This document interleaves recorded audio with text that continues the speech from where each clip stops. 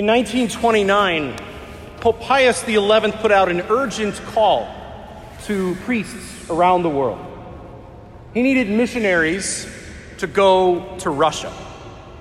And among the people who answered that call was a young American by the name of Walter Chiswick. He was a young Jesuit. He was studying in Rome at the time. He was eventually trained in Russian language and how to celebrate the Russian Rite liturgy. He eventually made his way to Poland and then secretly entered the Soviet Union in 1940, disguised as a Polish refugee during World War II.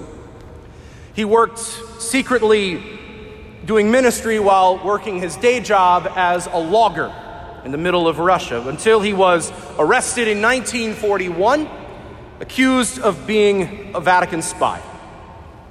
The next 14 years of his life were spent in captivity. Solitary confinement in Lubyanka prison in Moscow, then many years in the Gulag, hard labor in the middle of Siberia. And no one had heard from this man for over 20 years. He was presumed dead by his family and friends in the United States. But he was very much alive. All throughout his time in Russia, again, nearly 20 plus years, he never ceased to perform his priestly ministry, praying his divine office from memory, preaching retreats to the other prisoners, and whenever he could, when someone could slip him a little bit of bread and wine, he would secretly have Mass. There were many times during his captivity in Russia where he would go long periods of time without Holy Mass. At one point, he went 5 years without Holy Mass. He was released from the Gulag in 1955, and after that, he worked various odd jobs in Russia while secretly functioning as a priest, offering masses, hearing confessions, doing marriages and baptisms. And occasionally, the secret police would kick him out of the towns and try to intimidate this American, but they never did.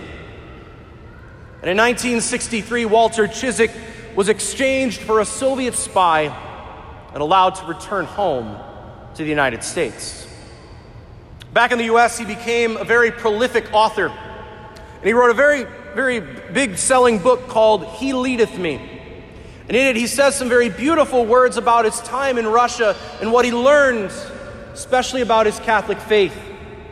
And in that book, he says this: "Sometimes I think that those who have never been deprived of an opportunity to say or hear Mass do not really appreciate what a treasure the Mass is." If we have ever perhaps not appreciated Holy Mass as much as what we could have, I do hope we appreciate it now. After 2 months away from public Mass, I hope we have grown in our desire, our attachment, and our appreciation for this greatest treasure of Holy Mother Church. There's a beautiful saying that absence makes the heart grow fonder.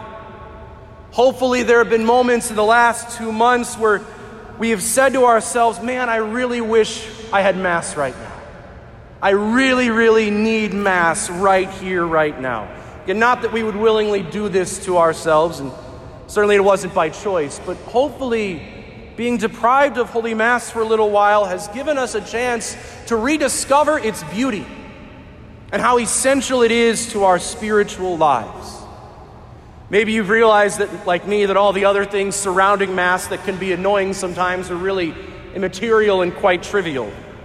Being away from Mass has hopefully made us more patient with crying babies, a sound system that sometimes doesn't work, maybe that one song we can't stand, or a homily that might not speak to us. All of these things seem so insignificant compared with the fact that we haven't had Mass for a while, and how beautiful the Mass is.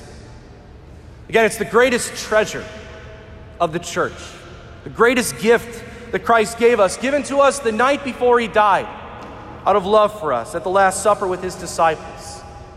And in the Mass, we go back to the Last Supper. We go to the foot of Calvary.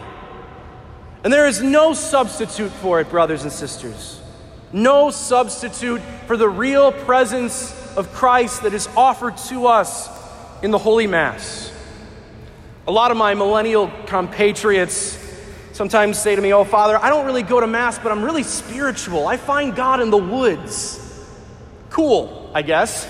Father Chiswick might say, "Oh, that's adorable, that's cute," but he's really present here. He is really present here. He's actually present here.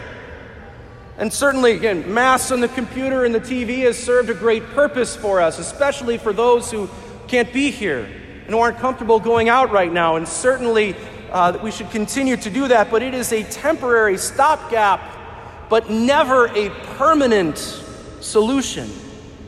If you take COVID out of the equation entirely, it's not even close.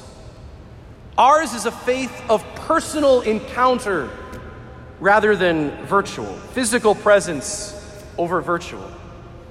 It's so meaningful that when we are finally able to move about freely, finally able to gather in groups together, and we feel comfortable doing so, where do we go? We go here. This is where we should be. Recently, I was reminded of a very beautiful quote that's hung in a lot of sacristies. We joke it's the priest equivalent of the Notre Dame "Play Like a Champion" sign, and you hit it on the way out. It's a beautiful quote that says this: "Priests of Jesus Christ, celebrate this Mass as if it was your first Mass, as if it was your last Mass, as if it were your only Mass." And I've been, as a priest, I'm blessed to still offer Mass every day, regardless if people are there or not. But I want to maybe turn that statement around to all of you. Go to Mass as if it was your first Mass, as if it was your last Mass, as if it was your only Mass. May we never be ambivalent, apathetic, or unappreciative of the treasures of the Holy Eucharist and Holy Mass. May we appreciate every opportunity we have to worship our Lord.